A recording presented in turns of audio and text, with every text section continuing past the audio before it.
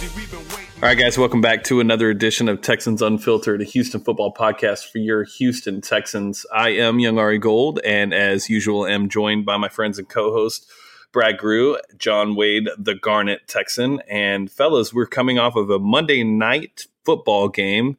John is here with me as we cooked some 12-week aged New York strip on the grill and watched the game.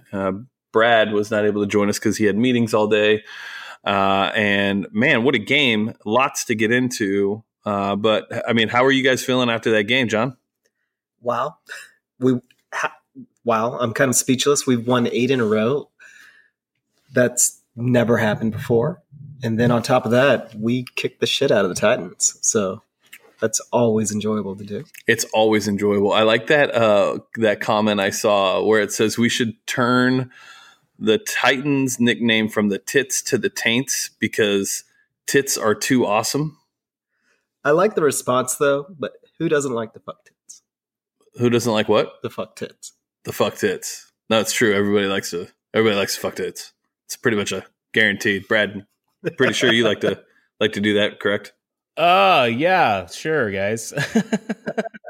Okay, Brad doesn't like to fuck tits, I guess. No, we got to wait off the rails really early there. We caught Brad off guard with that one. Yeah, rest in peace, Bob McNair. Like, Oh, wow. I don't know if we can have those two together. We'll have to edit that out. Nah, we'll just play. This is Texans Unfiltered. What can you do? In his grave. Well, he can't after the way that the Texans showed up for tonight, and it's funny the way it started with it being 10-0, blown coverage. I'm in so much trouble. You are? Yes. Oh, yeah. Robin is going to kill you for that one. It's nice knowing y'all. You better hope that she does not listen to this episode. Well, I'm pretty sure my father-in-law listens to it. So. Oh, no. Oh, that's great. We have to keep it now. Hello, father-in-law.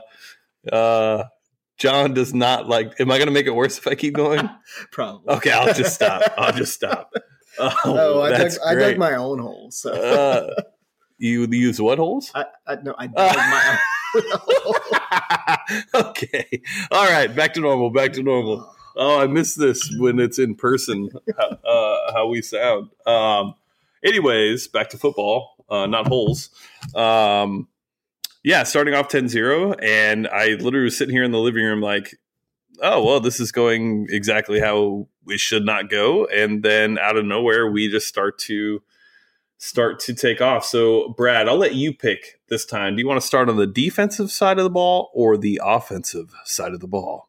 I think we have to start on the offensive side, with that Lamar Miller run, just like last week, the defense, with the Reed's return, big play opened up the game and completely changed momentum. And I think that was key to our turnaround, coming back from 10-0. Lamar Miller really stepping up his game, had great runs during the first drive as well. And then the huge run back. Yeah. Granted that run, the 97-yard run was awesome, but you've got to give it to Cunningham for just straight up. Yeah. That B-Mac Cunningham stuff, dude. Like that was a stuff. That was an Oreo double stuff. Yeah, that was. Who was that? That was the fullback. That was the fullback. What was his name? Was it I don't know. He's a tank or something. I don't know. It was actually the tight end, and it was his first rush of his career. There you go. So that's just crazy. Just Vrabel's being Vrabel. It's just I can't believe he made that call there whenever he has a 240-pound halfback. Yeah, little too much salt and pepper on Mike Vrabel's beard for my liking tonight. He's a little long in the tooth. I don't expect him to be around much longer.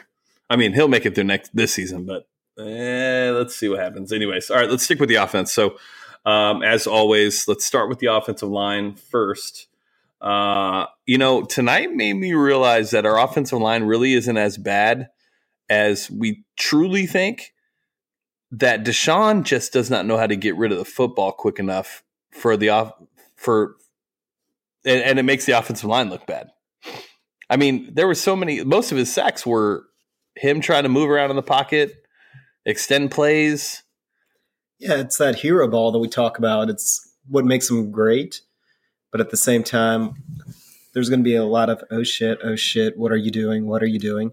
Even the 34-yard run was, oh shit, go. Shit, get your ass down. Yeah, cut left. I was screaming, cut left. Don't fumble.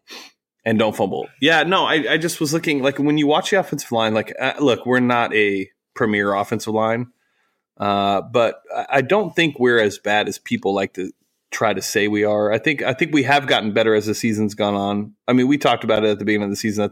That's what we expected as the play continued and as the camaraderie started to build. It's kind of hard to build camaraderie when Kelemete is missing, half a game every week. But Mance just seems to continue to play that role of wherever you need me to go, I'll perform like he did. Just look at it comparatively to the Titans. The Titans coming into the season had PFF's number 1 O-line grade. They've sunk 2 first-round picks into their first round or into their offensive line. They've also paid a pretty penny in free agency to build that offensive line. Yep. And they look like garbage half the time. Yeah. Sometimes they're all right, but sometimes they just look straight up garbage. And ours, where we've got, a 3rd round, a 4th rounder, a couple of medium free agents, and a 2nd rounder. Is that our highest pick on the line? A 2nd rounder? Nick Martin. It's not necessarily the assets that you sink into the offensive line. It's getting the right guys to play together. And since these guys have started to gel and started to play together, they do look a whole lot better. They do. And if you look at the run game in general, like if we just take away, if we separate the two, pass protection and run blocking, the run blocking is premier right now, at least for the last 4 weeks. But I think a lot of that credit actually has to go to Lamar Miller too. I mean, he's seeing a lot of different things and making cuts that we really haven't seen lately. That 97-yard run was solely Lamar Miller. There was a couple of good blocks, but he saw that and went.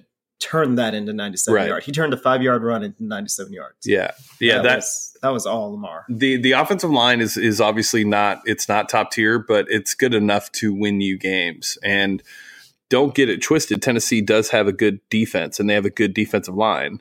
Jarrell Casey, in my opinion, is the most underrated defensive end in the league. And all of us in Texas know who Brian Orakpo is. So. And everybody in Texas knows Brad is probably extremely familiar with Brian Orakpo. So the Tennessee Titans have a good defensive line, and it just shows you the work that Mike Devlin is doing.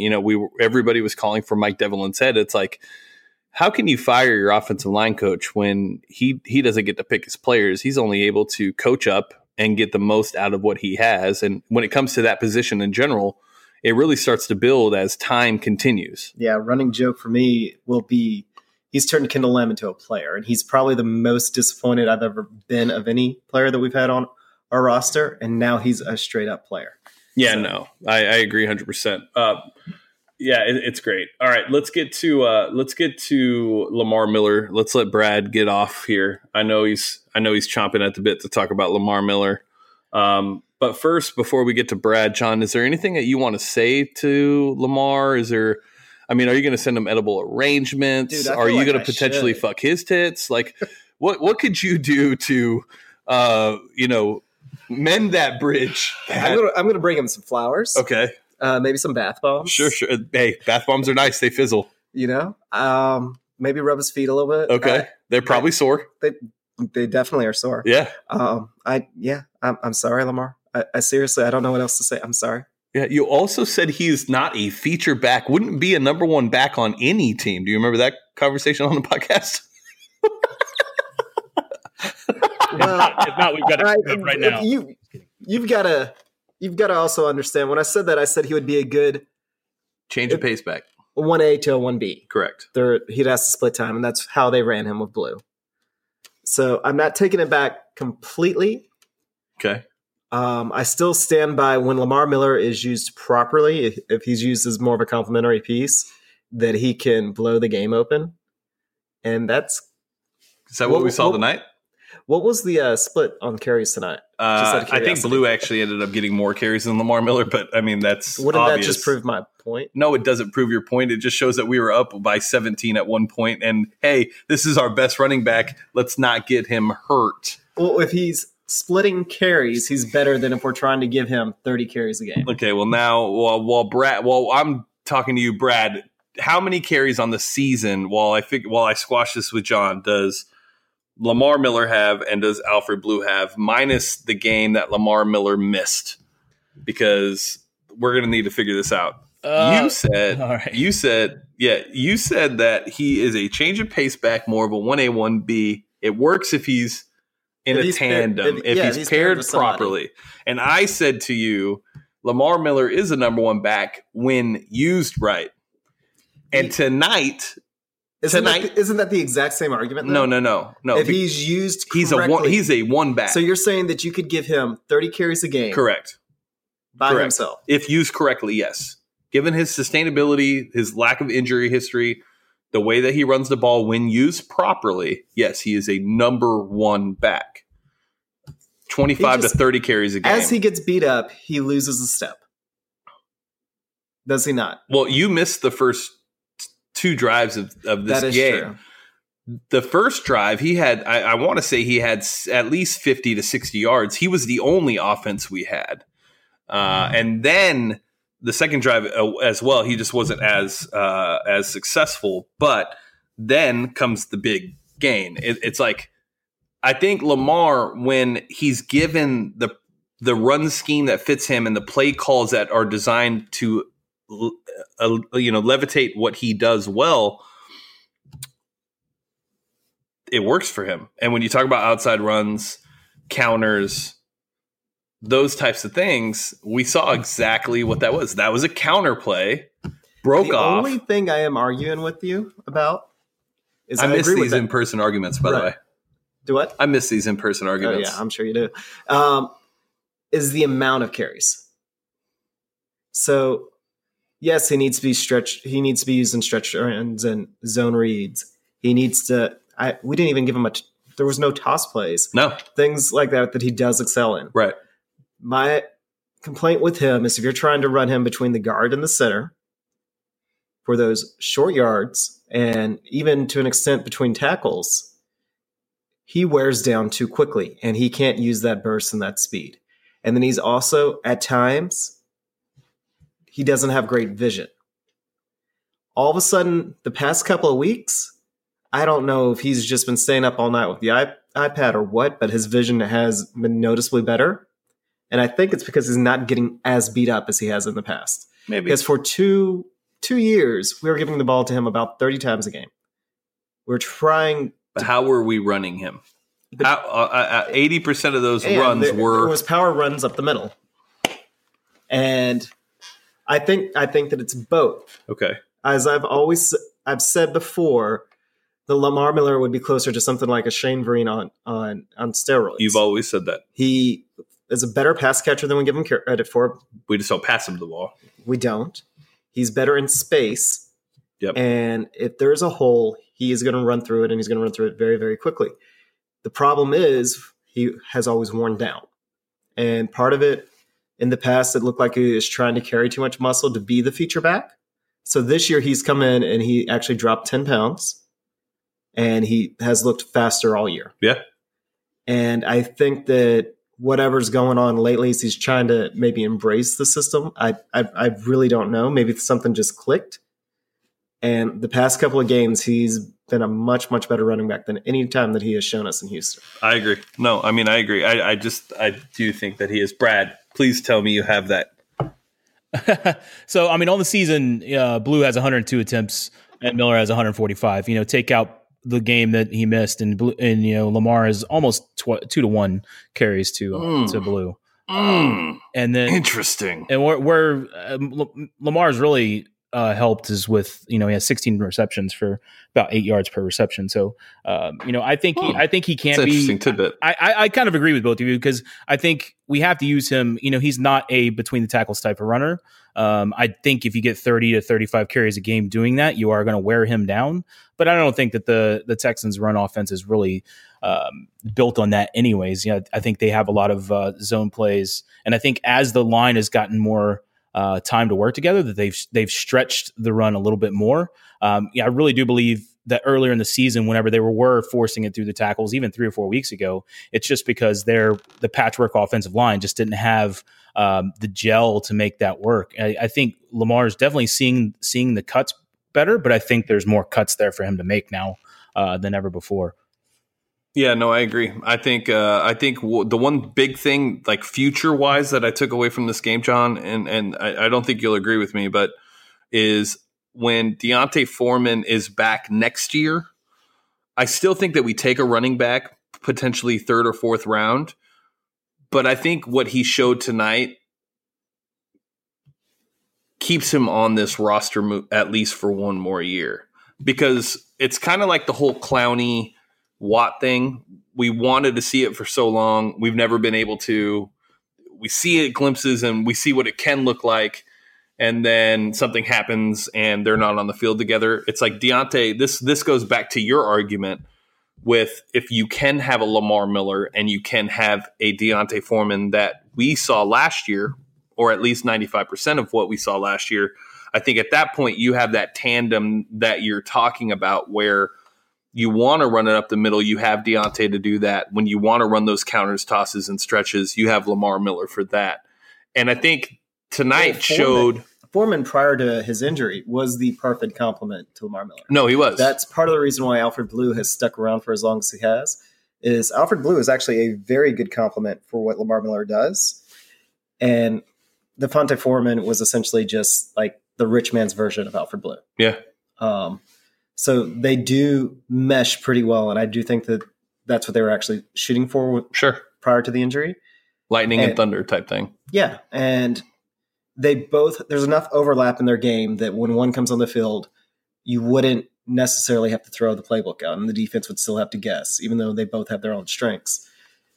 I still think that it's not Foreman coming back to replace Miller. It's Foreman.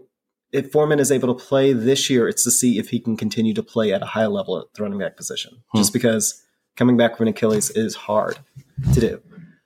And if he's not able to do so, I just can't. I don't know what they're going to do with Lamar Miller next year. I do imagine them bringing him back, but just in more limited role. They're going to have to look for somebody else. Yeah, no. And, I mean, I hope I'm wrong. I hope he catches fire and carries us through the playoffs. Like, that would be my preference. Don't get me wrong. But he's what, going to be 28? 29? Yes, 28. 28 next year? So he's still close enough. Yeah, he's kind of getting a little long in the tooth for a running back. But again, if they use him properly, he's a good player. I have never argued that when he's used properly, he's a bad player. It's just, are they able to use him properly? No, I agree. All right, Brad, when it comes to Ryan Griffin, I have it's a pretty simple question. It's very straightforward. And I think you can answer this. Why the fuck is Ryan Griffin on the field? I don't know, man. It really is feast or famine with him, because as much as I want to hate him, then he has that beautiful play where he chip blocks, then he goes out on amazing, picks up the amazing third down. I think it was a 15 or 20 yard gain. Amazing. Well, I mean, for our tight ends, yeah, I don't know if our young tight ends could have done that. I think me or you could have went out there and made that play. I don't know. After you would have to pick yourself out of pieces after getting destroyed on that chip. Yeah, by Rakpo. I'll lay a Rakpo's bitch ass right down. And then you'd be in a little bit. He's a Texas guy. I'll knock his ass down to the ground. I know where he sells some cupcakes. I'll go see his cupcakes and shove them straight in his face and then run straight the fuck out as quick as possible. No, I'm just kidding. We're in a goofy mood tonight, obviously. It's probably not too good. Because we won 8 games in a row. Yeah, it's kind of weird that we won 8 games in a row. We haven't even talked about that yet. Is this real life?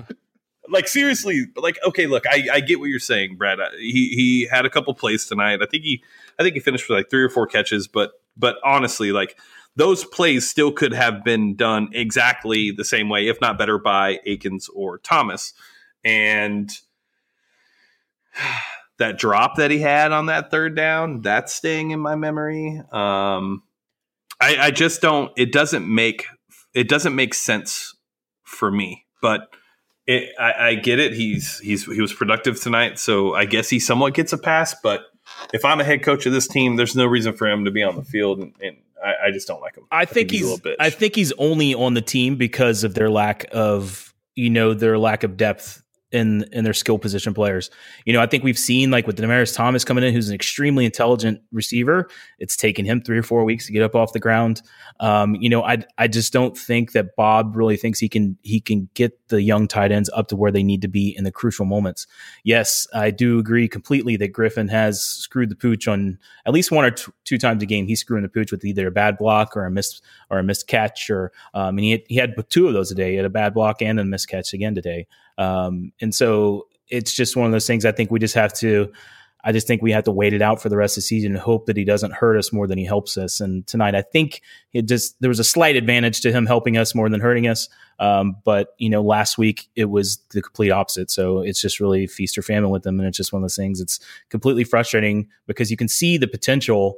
It's there. He has the skills and he has the ability to make the plays. He just gets brain farts and just doesn't execute for whatever reason. Yeah.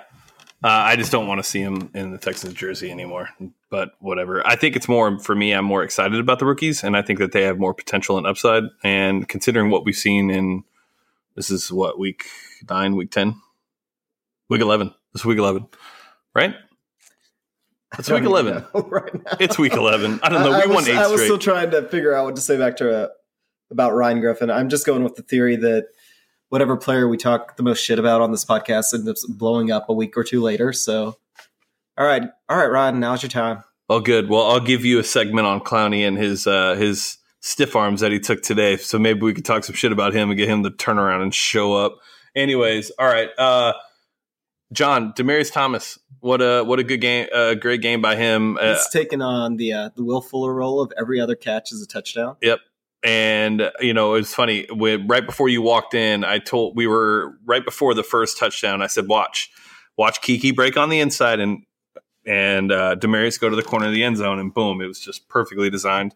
That was a play that we would run with Will Fuller often. And as Demaryius is getting up to speed with this offense and doing the things that he's capable of doing, when you get 2 touchdowns and almost 40 yards from your 4th round pick, that's a great day.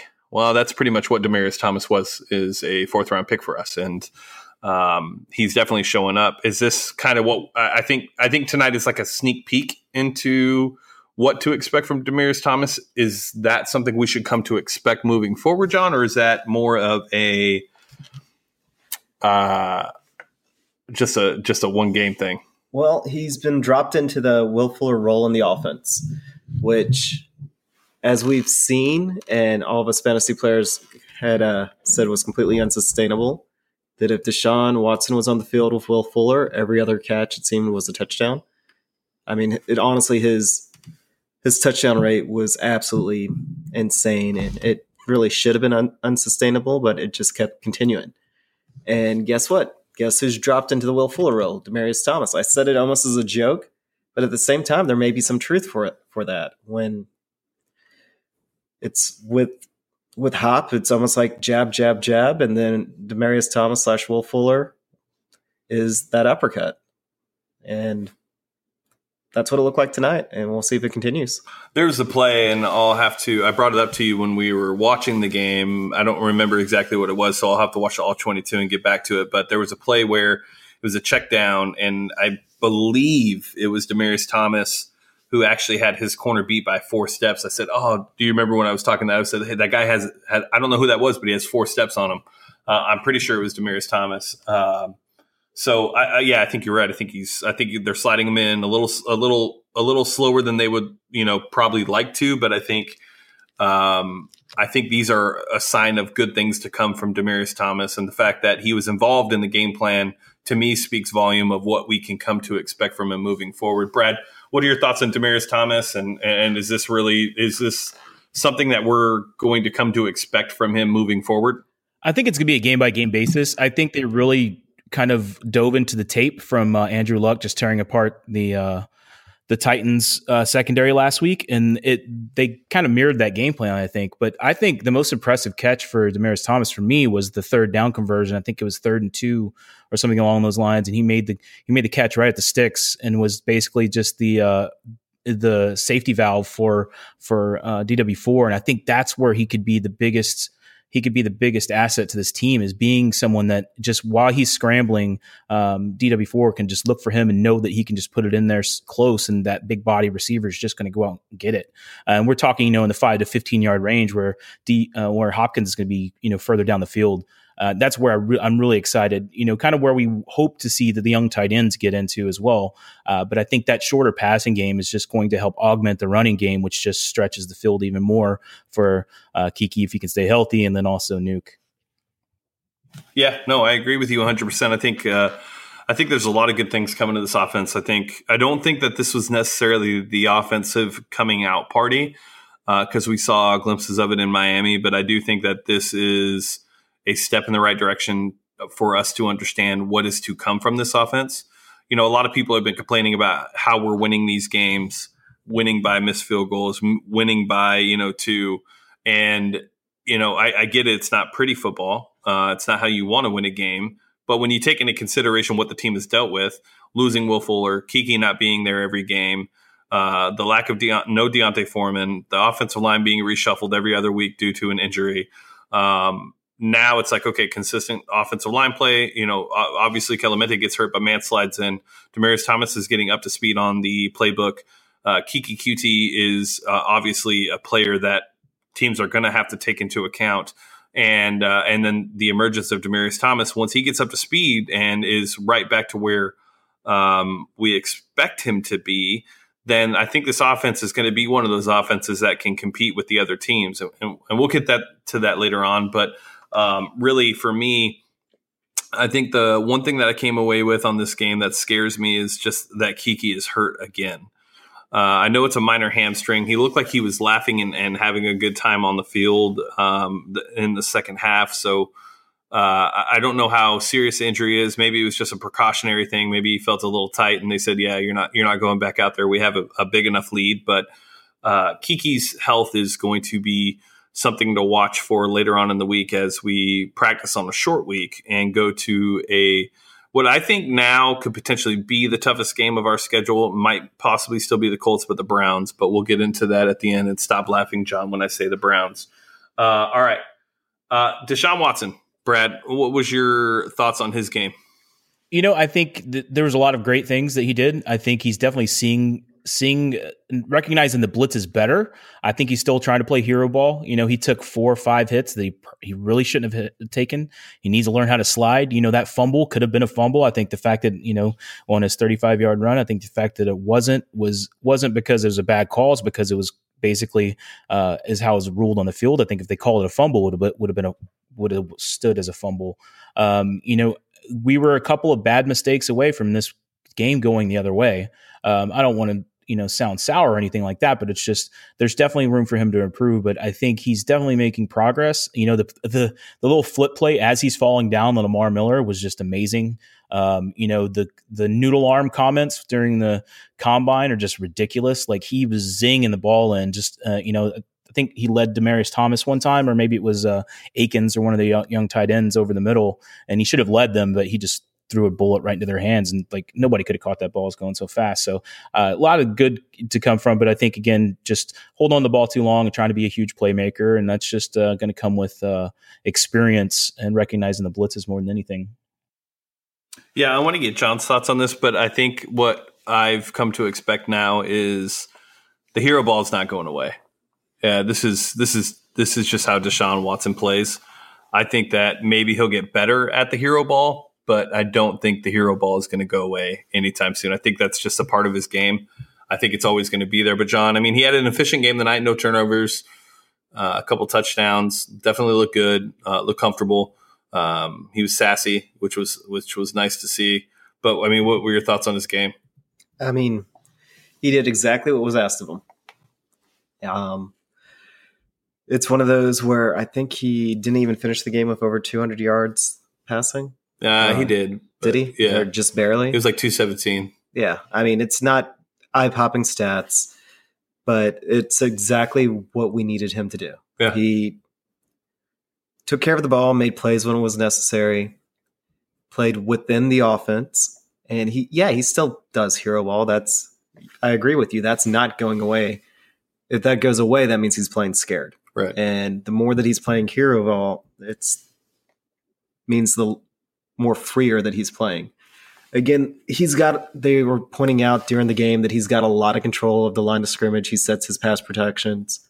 Things like that can lead to him being more efficient and us playing with better pace when we need it. But there's also going to be growing pains with it. That's part of where his sacks come from. And then the other part is, he's always looking to try and make something out of nothing. Now, that's probably going to win us a couple of games, and it's probably going to lose us a couple of games. I just think in the long run, it's going to win us more games than not. And we're just going to continue to see him improve and improve and improve. And, I mean, it's one of the things that we've said. The best part about Deshaun is he is a mobile quarterback, but he does look to stay. He looks to throw first. Not necessarily stay in the pocket, but he is having his eyes downfield and he is looking to throw. My only concern with him is he just looks completely uncomfortable in the empty sets. I don't really see why we continue to use that formation as often as we do. Pretty much that's got to be a really quick throw. And he always kind of hesitates with it and his eyes kind of drops. But it's one of those formations that Bill O'Brien's had a lot of success in the past. You've seen Tom Brady run it like a champ. And with Deshaun and his ability to run the ball, that empty formation should be something that's absolutely lethal. But right now, he's just not comfortable with it. Yeah, no, it's funny you bring that up. I wonder what the stats are for how many times Deshaun has rushed the ball in that set. Because I'm just thinking of a couple plays tonight, but typically if he's running, it's typically out of that formation because his first option isn't either there. And instead of going through his reads, he just goes with what's comfortable at that time and uses his legs. Usually in an empty set, you're just going to have your two reads on that side of the field. Right. So he's looking to get off a quick pass, whichever direction he's looking. And if it's not there, I am assuming that he's given the okay to run based on the fact that O'Brien says they don't really call any plays for him to run. He runs when he feels as though it's a good spot for him to run. But I'm not sure. That's something that'd be great to just look at a complete breakdown on. Yeah, I think that would be a good breakdown. All right. So, I mean, the offense as a whole tonight, solid. Definitely. I mean, it's kind of hard to not say that the offense was solid when you break off a 97-yard run. And then the way that Lamar Miller was just running the ball in the first half in general was truly just great to watch. So hopefully we continue to see that. We're not going to obviously see another 97-yard run this year, but it is funny that we've seen a 97-yard run this week, and then last week we saw a 102-yard interception return. So two massive plays to change the dynamic of the game by two players that, even though we love Justin Reid, it's not like anybody expected a massive play like that, and then Lamar Miller today. So, all right, let's get into the defense. And, John, I want you to answer this question for me. It's a rather simple one. It's actually two. Well, I'll put it into one question for you. How the fuck did Clowney get stiff-armed by Mariota and then, on top of that, get stiff-armed by 5'6" Dion Lewis and just get destroyed by a little baby running back and it'd be nothing? And his length is far superior to both of theirs. So I want to hear your excuse for your boy Clowney on why he was manhandled by Marcus Mariota, and Dion Lewis. Well, love to hear the rebuttal. Yeah, please. Please lay it on me thick. There's it's a pass rushing technique where Oh, okay. This is a new one to me. Oh, you dupe them. You let them them put their hands on you. Your pass rushers are taught that one arm's longer than two and to punch with the one arm. Okay. So that's kind of why the stiff arms are. Sure. I don't have any excuses. I'm just trying to pull something out my ass. Yeah. Clowney, both of his arms were still longer than Dion Lewis's little midget ass. I think his arms are longer than his body. Jeez. He could tie Dion Lewis's shoes standing up. Right. I mean, okay. all right. I don't have any excuse. Enough pressure here. I about died when Mariota did it, and then when I like Deion Lewis. Don't get me wrong; he's a good player. He's just smaller than me, and he plays running back. He should not be able to do that to Clowney. Not to Clowney. Yeah, no, especially after Clowney straight up humiliates a right tackle. Multiple plays tonight. Yeah, and then you get clowned by the smallest guy on the field. Yeah, I don't get it. I mean, I guess that's your piece now because you've had to apologize to Clowney, so this feels great to you. This feels amazing. You're just gonna pull it up. Well, at least he got clowned by a 5'7" player. I mean, shit. I mean, that's all I need to pull up from now on. I don't know if you'll ever be able to rebuttal that. It was 2 stiff arms in one game by 2 players that should never be able to stiff arm him. All right, let's get to the defense seriously, though. Defensive line again, Brad. I mean, this was a game where we saw the pass rush be everything that we've envisioned it to be, and it wasn't just the 2 players that we always are talking about. Instead, it was a combination of players. Covington, obviously, with 2.5 sacks, 2 tackles for losses. Whitney Mercilus. And what did he end up finishing with? Did it end up being 2 sacks, Brad? Mercilus? Mercilus had a sack and a half and then 1 TFL. Okay. So, I mean, with this defensive line, Watt had a sack, fumble. Clowney was, as John would like to say, disruptive. What are your thoughts on the defensive line and where we go from here? I'm going to say what a difference a Cunningham makes. I think having Cunningham back in there, and then having I think having Romeo just comfortable knowing that he's got a tackle machine in the middle of the field, and Reed's back there and Matthews back there to back him up. That it really freed up a lot of the stunts and a lot of the lineups, the shifts and things that they were showing with Mercilus and Clowney. Clowney was a disruptor today. I think he over pursued a lot. I think that was the understatement of the night. Only pursued a lot. It was only 5 times. And so, but I think it really did free up Mercilus, especially, and then also Covington. Covington did a masterful job tonight of playing off of JJ specifically, and then whenever he noticed that they were double teaming or chipping JJ, he was bull rushing, on his 2.5 sacks, which he actually had 3 and they took half away from him and gave it to Watt, which I think Watt earned that as well. But, it was just a masterful game inside, just the defensive line in general. The defense overall played really great too. I think it was just 2 boneheaded plays on 2 large major pass plays that really made it a close game. Matthew to start the game, missed his coverage, and then J-Joe had some pretty terrible coverage on the long passing touchdown in the third. And Howell just over pursued and support. But overall, I think the defense, even though giving up a lot of yards and looking a little shaky at times, you can't 8 quarterback hits and 6 sacks, and it's just a great day. Yeah, no, I mean, when your defensive line produces the game that they produced tonight, it's usually a sign of good things to come. And I think a lot of what we're seeing from Mercilus the last 3 games is just the fact that, a torn pectoral is not something to play with. And especially when you use your upper body for everything in pass rush. I mean, you do use your hips and you use your waist, and your legs obviously to push up, but a lot of your strength comes from your upper body, a lot of different hand movements and stunts and things like that. So I think what we're starting to see is Merck is getting a lot better. John, the question I do have though, and this is a serious one, is why is Mercilus and Clowney in coverage and used as a quarterback spy in this defense? Zach Cunningham is back today. To me, in coverage, seems like the most ideal candidate. And then as well with speed and sure tackling, I would assume would be good attributes for quarterback spy, but yet we're using Merck and Clowney in coverage, and I'm just kind of confused. I mean, Clowney's fast, so don't get me wrong. I can understand the spy to an extent. Because Rack can do whatever he wants. Is that what we're doing? Okay. No, agreed. I can't. Moving on to the next one. All right.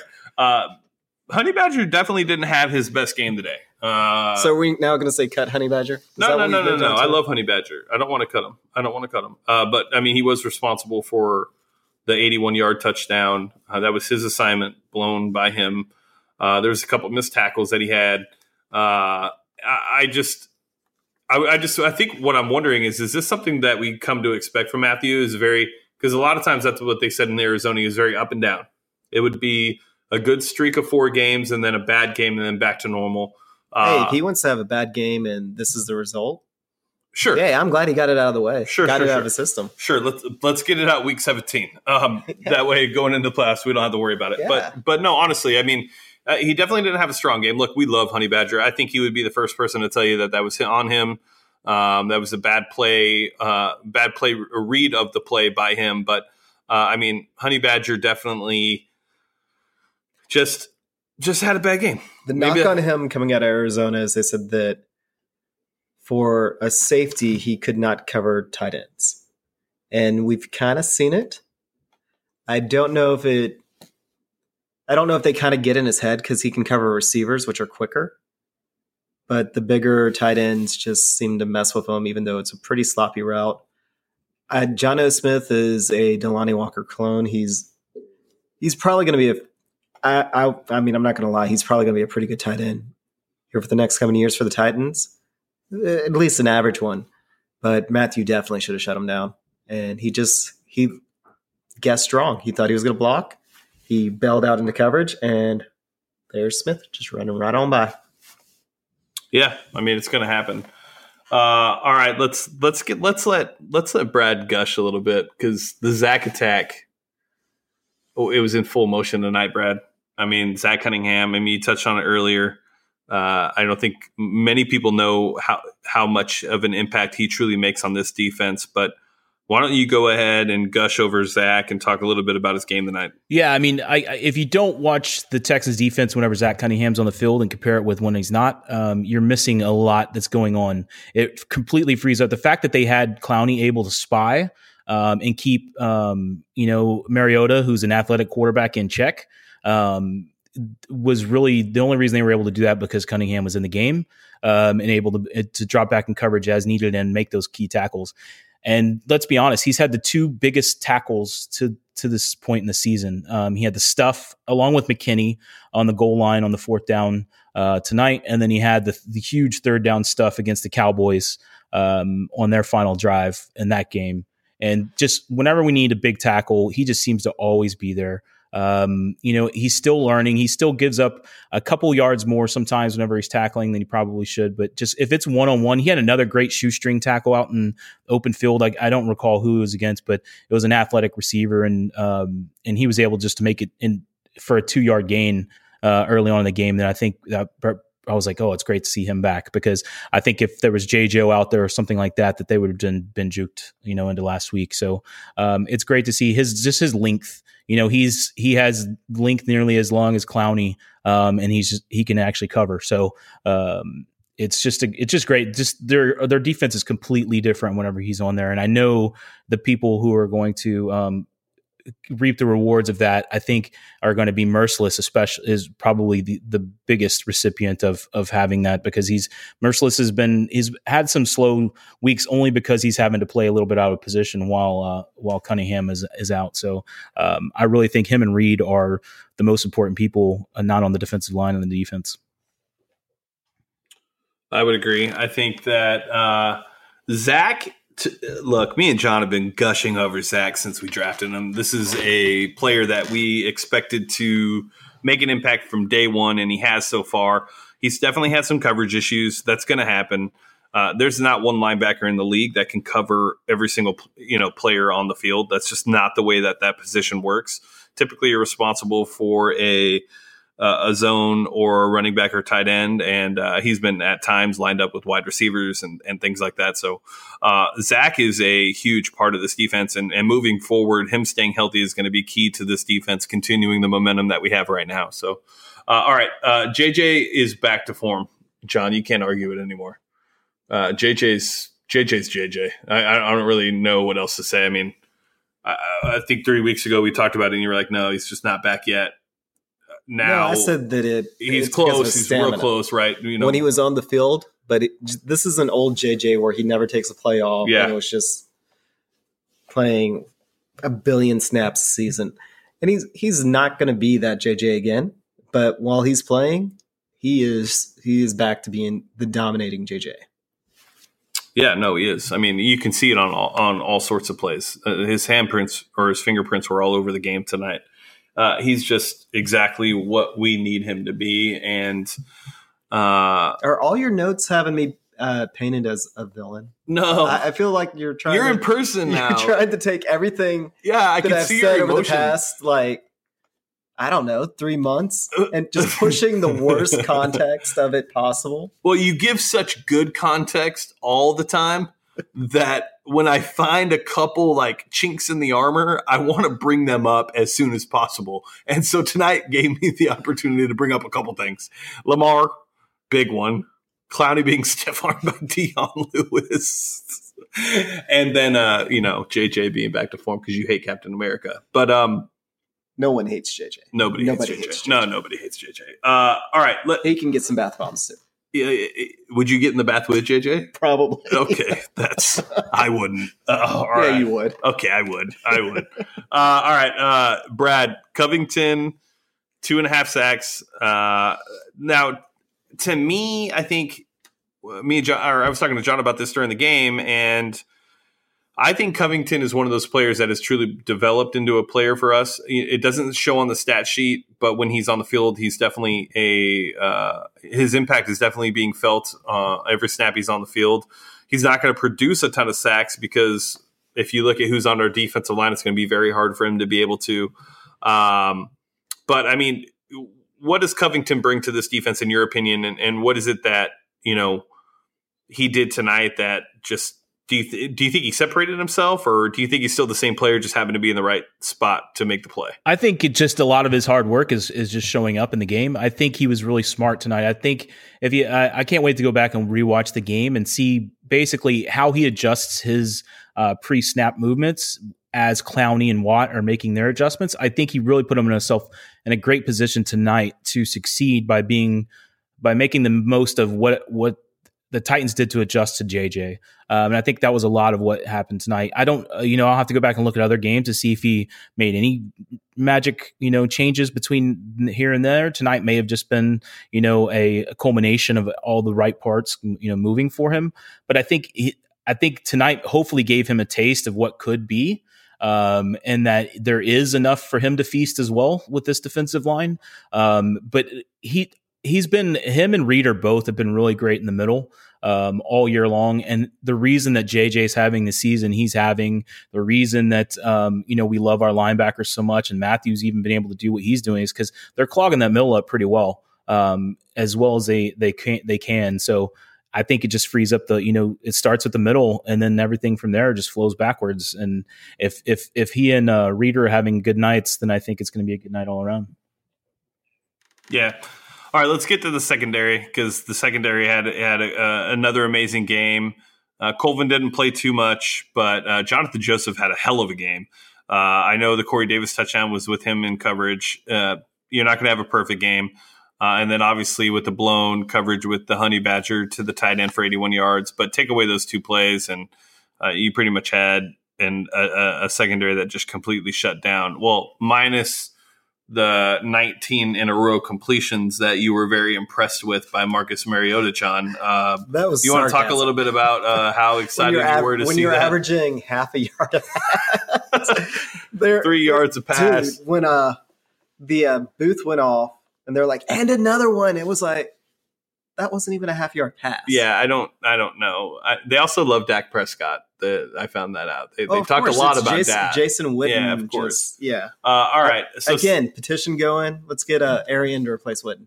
Arian Foster. Yes. Arian would never do it. He doesn't love the game enough. Dude, but it's a bad petition. You've listened to his podcast. I love his podcast. I listen every week. His insight would be so much more than anything you'd get from Witten. I agree 100%. There's enough Cowboys on TV. There's enough Cowboys on TV. Troy Aikman. Yeah. All right. Anyways, so yeah.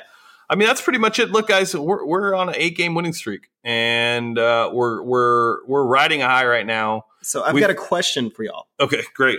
Lay it on me. I'm usually the question guy, so I like to be asked. How good are we? I'll let Brad answer that first. Brad, how good are we? I think we're a lot better than people give us credit for, and even a lot of Texans fans are. The fact that they were down 10-0 tonight, and then they just kept playing. I think I think DW4 just sets this team up to have we're just going to go out there and ball attitude. I don't know what's happened or what's changed, but nothing phases these guys. And I think it's extremely important to have that mentality in the playoffs. Whenever you get knocked in the mouth, being able to come back and swing some haymakers to your own is extremely important in the playoffs. And, I think we all kind of got that uneasy feeling just because we're Texans fans and we know how we perform in the prime time a lot of times. After 10-0, it was like, oh, what's going to happen? But I really, at no point tonight was I worried, because I just believe that this team's just learned how to pull it out. It may just be me drinking the Kool-Aid and me just, eating the magic mushrooms to go along with this 8-game winning streak. But at this point, I will put this defense up against anyone. And in a big game, I'll put Deshaun Watson. I'll take my chances with Deshaun Watson with pretty much anyone. Yeah, I think it's a unique question, honestly, John. I think there's a lot to it. I think this team is as good as they are healthy. I think if this team, obviously minus Fuller, right, because he's not coming back, but I think the Kiki, the offensive line, DW4, things like that. I think the potential for this team is truly, I don't think any of us really know what the potential of this team could be.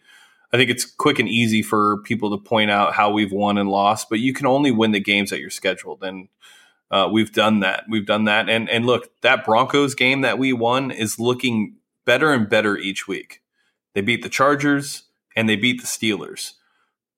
Those are two good teams. Those two teams are in the playoffs. And I think that this team is a really, really good team. I think the thing that people are not giving enough credit to is during this entire run is really Bill O'Brien in general.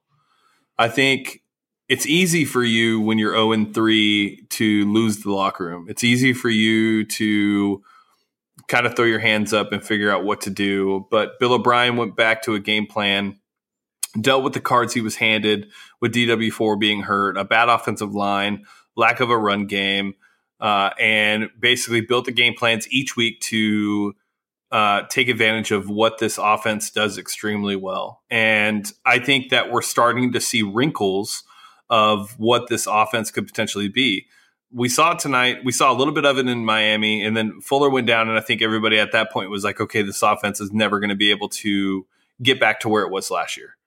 I think now with Demaryius Thomas, now that he's inserted and we're starting to see what he's doing and capable of, as he was written off as being lost his step, not as good of a wide receiver.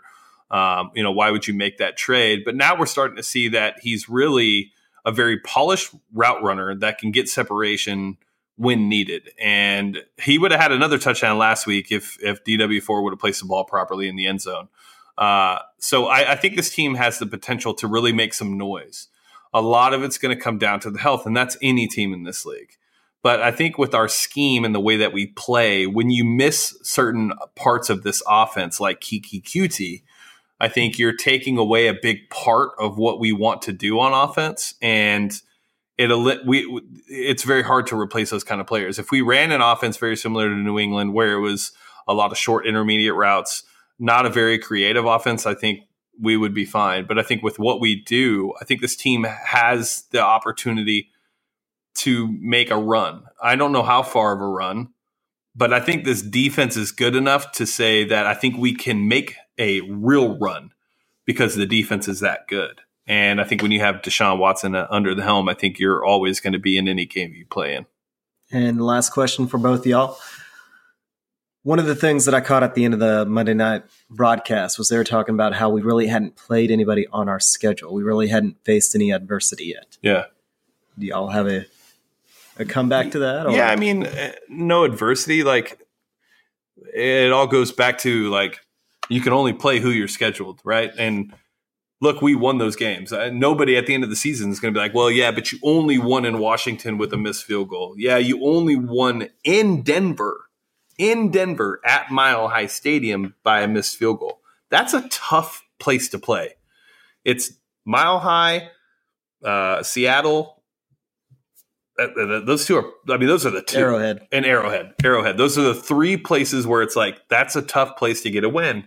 Well, guess what? We got one. And like I said, that Broncos game is looking like a real good win. I mean, they just beat the Steelers, and they beat the Chargers pretty well. So, and the Chargers are a hell of a team. When we were talking beforehand, I'd rather play the Chiefs in the playoffs than the Chargers in the playoffs. So yeah, I mean, look, we've faced adversity. We were 0-3. I don't know what other adversity you could really face. I mean, if anything, that's the face of adversity. And when you can come back and put everything on your back and play the way that we have, I would say that that's the testament to facing adversity.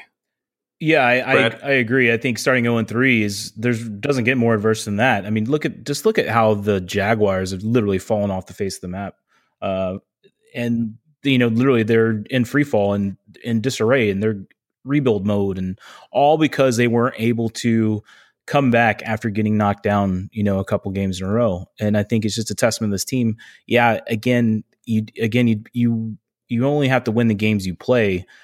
But I mean, it hasn't been a cakewalk. We had Deshaun Watson had to take a freaking bus to Jacksonville, and that was a game that they won 20-7 on the road in the division against a really strong defense with a really banged up quarterback. Losing arguably a top 10 receiver in the league in Fuller, and definitely a top 3 or 4 speed weapon in the entire league in Fuller.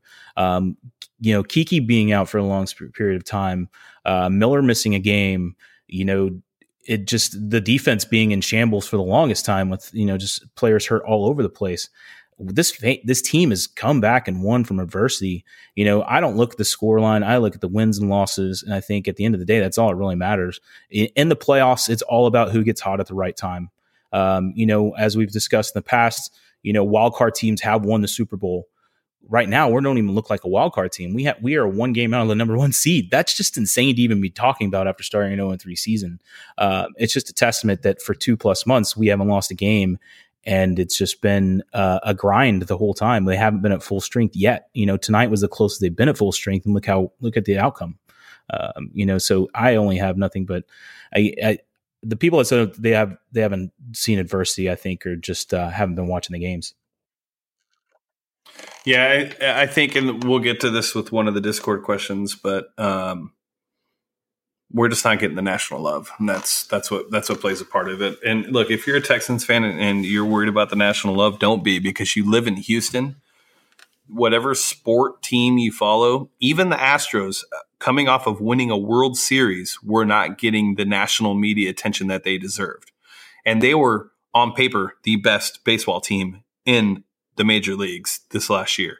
They got better, and they didn't get the national recognition. It comes with being a Houston sports fan. So, remember, it's because everybody's moving to Houston while everybody's moving away from all those northern cities. Yeah, I mean, that probably plays a part of it. All right, let's get into – so before we get into the questions, let's get into next week's game just a little bit, because things have shifted mentally in my brain. The Browns are scaring me. And I don't mean they scare me in the sense of like they're going to go on a run, because it's pretty much impossible that they're going to go on a run. But they are a good team. Baker is playing out of his mind. John, what are your thoughts on the Browns game next week? And is there a reason for us to be scared? Because they do have a good defense, and their offense is performing at a level that I don't think anybody expected. Well, the Browns have a ridiculous level of talent on that team. Hugh Jackson, why. Yeah, Hugh Jackson should have been fired a long time ago. That team has way, way too much talent. They were saying at the beginning, remember a couple of weeks ago when Pat Starr tweeted out, look at the Browns depth chart at running back. Is there not a single one on their running back depth chart that you wouldn't take? And even now, I would take Nick Chubb. In a heartbeat. I would take Duke Johnson in a heartbeat. So they don't have a lot of depth at receiver, which kind of matches up pretty well for us because we do still have the slowest corners in the league. However, that means they rely more on quick passes, which will probably take away our advantage from the pass rush. So it'll be an interesting game. Of the games we play that we have left, I cannot believe that the Browns and the Colts are the 2 games that scare me more than anything. I'd rather go play the Eagles than either one of them. But at the same time, we've won 8 in a row. It's perfectly fine if we lose another game. I would just kind of get it out of our systems, get everybody to kind of reset. Because we're going to have to lose again, right? Why? I mean, it happens. It's the NFL. You don't win every single game. We can. Man, I hope so. History's That's made like to be your rewritten, opinion, John. man. And I mean, honestly, with this group, we were just talking about it earlier. It's like I want this team to win in the playoffs because it's one of those teams that I just want to keep playing. So if they're going to have a bad game, just get it out of the system. I hope it doesn't happen. But if it's going to happen, it'll probably either be against the Browns or the Colts. Yeah. Brad, what are your thoughts on the Browns? Well, let's be game? honest. I mean, it all comes down to their QB play. If Baker Mayfield has a hell of a game and just throws lights out, like Eli did against us, I know the Giants are a terrible team, but that if you go back and watch that game tape, Eli was making some MVP type throws and his receivers are catching them. And on any given Sunday, a QB can win a game by themselves. We've seen Andrew Luck do it by himself pretty much 5 weeks in a row now at this point. So I think it all depends on the pressure they can get on there. I think Baker, makes some rookie mistakes, like just pretty much every young quarterback whenever you get pressure on them. I think if they have a game plan similar to tonight, and if they're healthy, Cunningham especially, if Colvin came in at the end of the game tonight, which is a good sign. He got a couple snaps, I think he recovered that fumble. I think if our defense is healthy, I'm not really all that worried. But at the end of the day, if I think it just comes down to them making Mayfield make mistakes, and then the offense not turning the ball over. I think again, the only time we really get close to losing a game is whenever we make mistakes on offense with turnovers. And again, tonight was another clean turnover game for them, and it was a pretty easy win. And so hopefully that continues. Yeah. What are our thoughts on Baker Mayfield in general? Not necessarily as just a quarterback, but as a person on the field as well, the way his charisma, the way he acts. John, what are your thoughts on Baker Mayfield, the player and the person as one? Well, if you remember prior to the draft, he was my number one quarterback. Yeah. He plays with that chip on his shoulder. He's one of those players that he can make up imagined slights. I think that you kind of need that because of the grind of training for the NFL. You either got to love it or you've got to play angry. I think Deshaun truly loves it out there. I think Baker Mayfield goes out there with the same attitude as Brady does, where he's like, fuck you, fuck you, fuck you, fuck you, fuck you, deserved or not deserved. And then on top of that, physically, he's short, but other than that, he has a very quick release, very strong arm, very accurate. With the right play caller, he's pretty dangerous. I think that this year's crop of rookie quarterbacks, and even including last year's, he is probably more reliant on his offensive coordinator than anybody else. You can't be dropped into anybody and just have any offensive coordinator. But if you have the right guy that's mixing things up, then Baker has the potential to absolutely shred you, and he's not going to get rattled. So thankfully, we have Rack, who has made a career out of fucking with young quarterbacks. So that's kind of like the saving grace that I'm not like too worried, but I still think that of the two teams that can surprise us and really sneak up on us, it's either going to be the Browns or the Colts. And partly because who knows what to do with the Colts. I think the Browns actually have a lot more talent than the Colts do. But it does come down to simply Baker Mayfield versus Andrew Luck. Andrew Luck elevates the entire team. Baker has the potential to do that, but as a rookie, there's going to be days where he just drags the team down. It doesn't matter how good he is. Brad, what are your thoughts on Baker, the player / person? I think how you just described him was perfect. He plays with anger and he plays with wanting to prove people wrong more than anything. So it's a little more swagger than where DW4 literally just loves being out there and balling.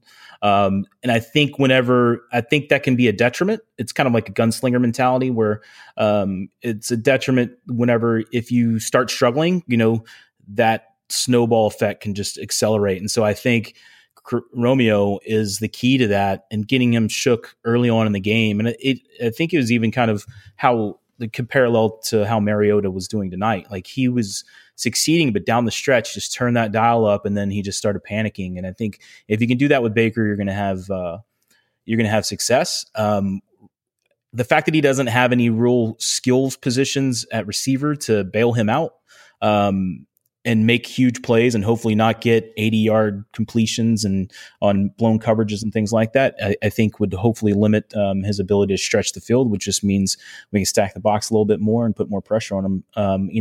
I think he's a talent. I think he's could definitely be a top 10 quarterback. If he keeps working on his game and he can molds it more after Drew Brees, I think I could certainly see him having a great career in winning a Super Bowl. But right now, I think his young swagger and attitude can be a chink in his armor. Yeah, so I think I'm old school in the sense of when it comes to my quarterbacks, how I want them to act and play. I'm very Colin Cowherd about my opinions of quarterbacks. I share the same sentiment that Colin shares. I think Baker has all the talent in the world to be a successful quarterback in this league.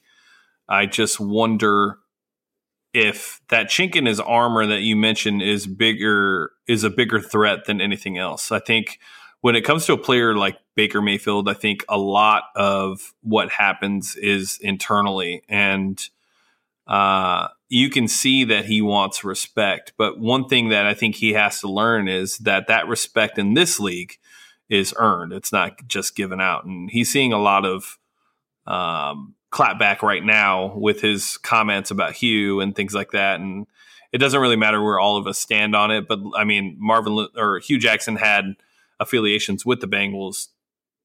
A man needs to work, is offered a job, he's going to go, especially when it's in the NFL. It's just kind of the way the league works. It happens all the time. So for Baker to be such a baby about it, in my opinion, and not give a hug to a coach that was a part of drafting him and things like that, I don't know. I think that his attitude and personality is going to be more of a problem than people realize. But hopefully I'm wrong, because you don't want to see any player to go down that path. But I think mentally where he's at and how he plays the game is very interesting. And I hope that he's not a backwards hat guy, but I'm pretty sure he's a backwards hat guy. So, all right, let's get into some of these questions as we round up the podcast.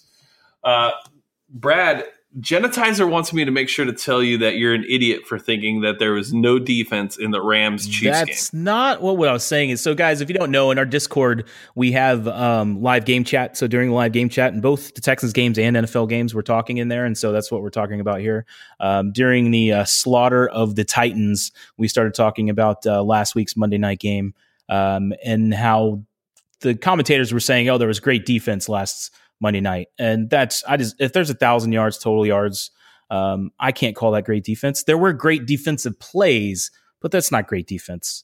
If you give up 450 yards of defense and 40 plus points, I'm sorry, that's not a great defensive game. No defensive coordinator is going to go in after the game and be like, wow, that was a great defensive effort, guys. No, they're going to be like, this was a mistake. That was a mistake. That was a mistake. There were great defensive plays. And the reason the Rams won was because of the turnover battle. But it was far from a great defensive game for either team.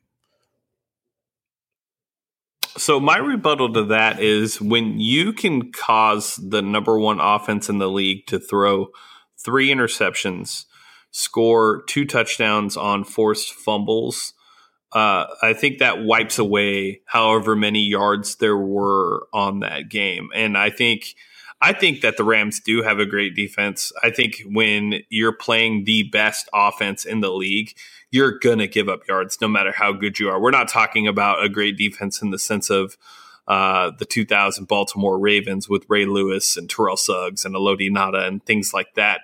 I think that the Rams defense literally won that game. And I think when you can point to the defense winning that game, and being the sole purpose for them winning that game, I think you can say that there was great defense that night. And I think that the Rams played as good of defense as you can hope against a team like that. I think you're approaching it from the sense of the Texans, if they were to play the Chiefs, wouldn't give up that many yards and would have a better showing against the Chiefs. Is that kind of your angle? And don't get me wrong, I love the son of Bum. I love Wade Phillips. I think they do have great defense in LA, and I'm not trying to say that they don't. I just don't think it was a great defensive showing. I think they made the defensive plays against a young quarterback who made some boneheaded mistakes. I guess I'm just a classic football guy. Again, if you give up 460 yards nearly, even if you do make the turnovers down the stretch and you do make even going against, the greatest offense in the league, I guess they schemed correctly because they won the game in the end. But if a young quarterback doesn't make a couple of really bad plays, do they win that game? I don't think so. I think that, I think it was a little bit of mistakes and a little bit of good play. The strip sacks and touchdowns, to me, that's just great defensive effort that you can't really scheme that. I think that just happens, but you can't take it away from them either. They're an amazing defensive team. I would much rather play the Chiefs than them for that very reason. Yeah. I don't know. Like, what keeps popping in my head was the year that we played the Chiefs in the first round and we had a great defense. And we gave up 40. We also had Brian Hoyer throwing points. picks all over the place. I understand, but we had a great defense. No matter what, if you have a great defense, no matter what position you're in, you're going to play great defense. So I don't know. But Genetizer wanted to make sure that he, Thanks, bro. he got his comment off. Sure. Phoenix, am I dumb for thinking anything short of the championship is a failed season? I'll take this one, John. No, you're not. You're not dumb. I think that's why we play in this league. John's going back and forth. He's like waving back and forth. You play the league to win. You play in this league to win the championship. So it's a failed season if you don't win. But guess what? 31 other teams have a failed season. Yeah. I mean, statistically, like, there's 32 teams in the NFL. For everybody to get a championship, it'd be 32 years in between. And that's not exactly how pro sports works. So it's a failed season as they failed to reach their goal. But ultimately, from our end, was the season entertaining? Did we see growth? Did we see a reason to continue watching next year? And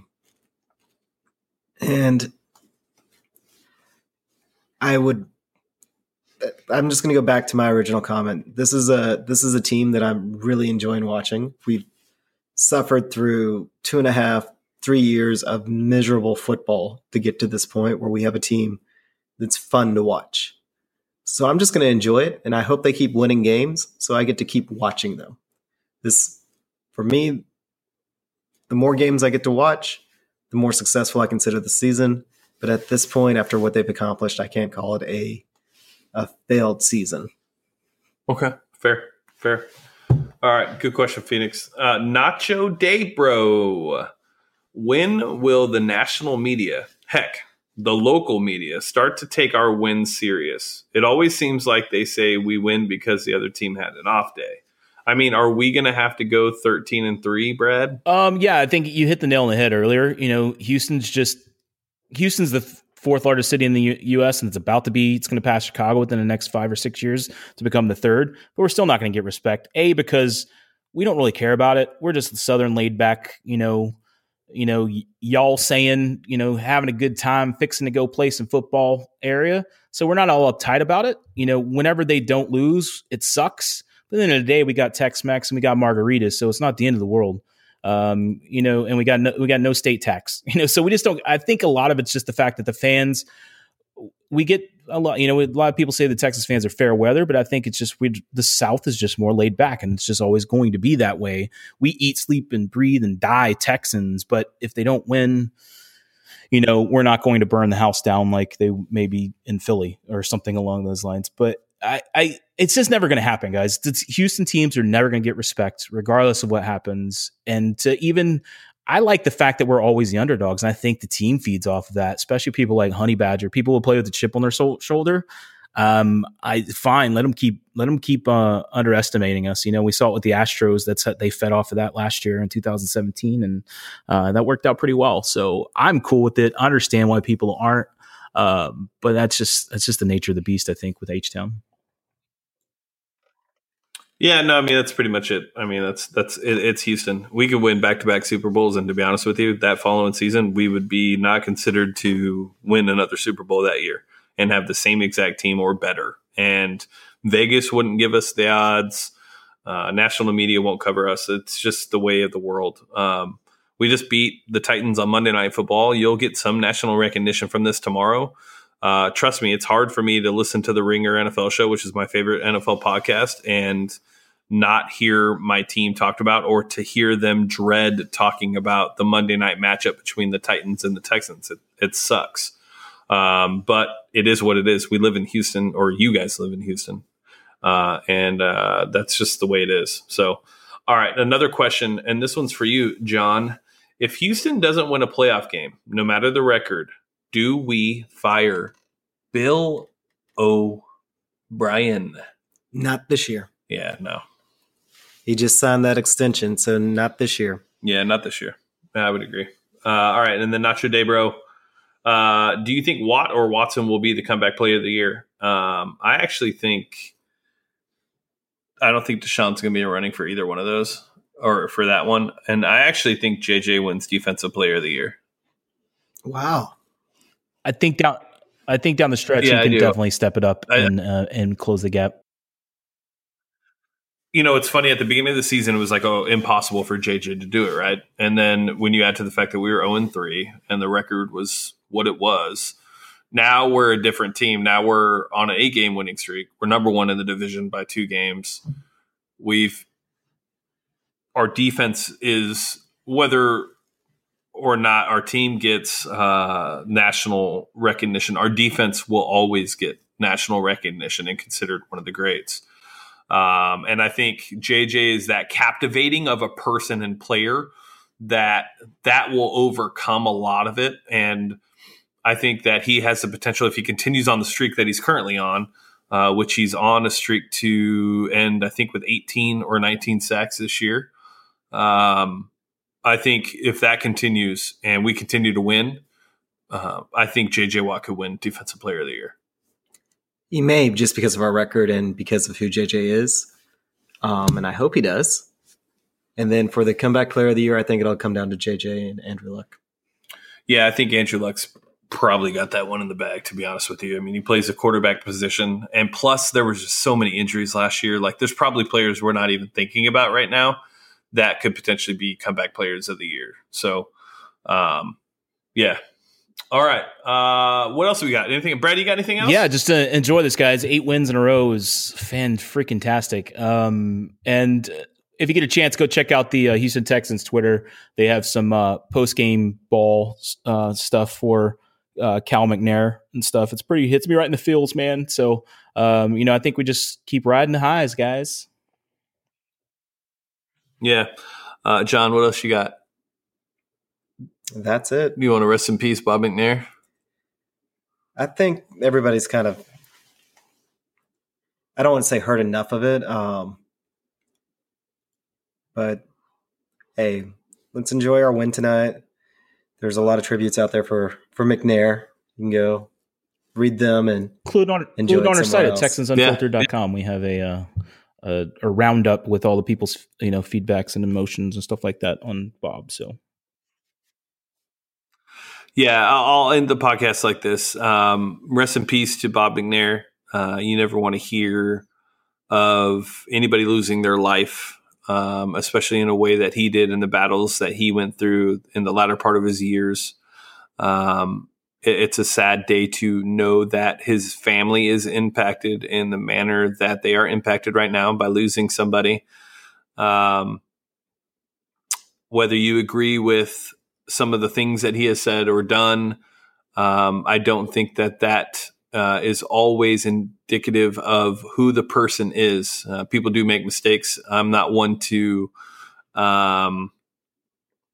move on past those types of mistakes, but I will say that as a human being, he did do quite a bit of good in a lot of other areas, especially in the Houston community, in the South Carolina community, where John was impacted, and saw his impact firsthand. So rest in peace to Bob McNair. Prayers and wishes to all of his family members, Cal and Janice, and everybody at the Houston Texans organization, because it's definitely not easy to deal with. So, I'm excited to see what Cal does. I think it's really, for me, probably one of the things that I'm looking forward to. So, with that being said, because we don't end on a sad note here on Texans Unfiltered, I'm going to let John go.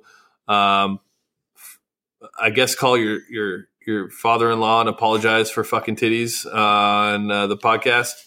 I'll let you call Jadeveon Clowney and have him apologize for getting manhandled by a 5'5" running back and a 6'1" quarterback. And outside of that, Texans Unfiltered listeners, you can find us on Twitter and on Instagram at Houston FB Pod. You can find us on the World Wide Web at www.texansunfiltered.com. You can join our Discord channel, which was very active during tonight's game. It was very fun to talk to everybody and have those conversations about the game. So be sure to check out our Discord. You can find it on our Twitter, and you can also find it on our homepage of our website at texansunfiltered.com. And if you are listening right now, that means you're a truly dedicated listener. And for you, our truly dedicated listeners, I have one request. If you could tell 2 people this week that have not listened to our podcast about our podcast, it would be much appreciated. A lot of what we do is through Instagram and Twitter, but we don't pay for marketing. We don't pay for any of the other things. All we are looking to do is continue to grow the audience. And for that to happen, the best way for it to happen is organically through word of mouth and our passionate listeners taking that passion and spreading it out. So I'm challenging all of you to tell 2 of your friends who are Texans fans to give our podcast a listen, as we do this every week for you guys. I hope you guys enjoyed the 3-podcast week last week. And I think we may have a special guest lined up for next week. I'm not going to say exactly who yet because I want it to be confirmed, but make sure you stay tuned. And with that being said, I am Young Ari Gold signing off for Texans Unfiltered. We'll catch you guys next week.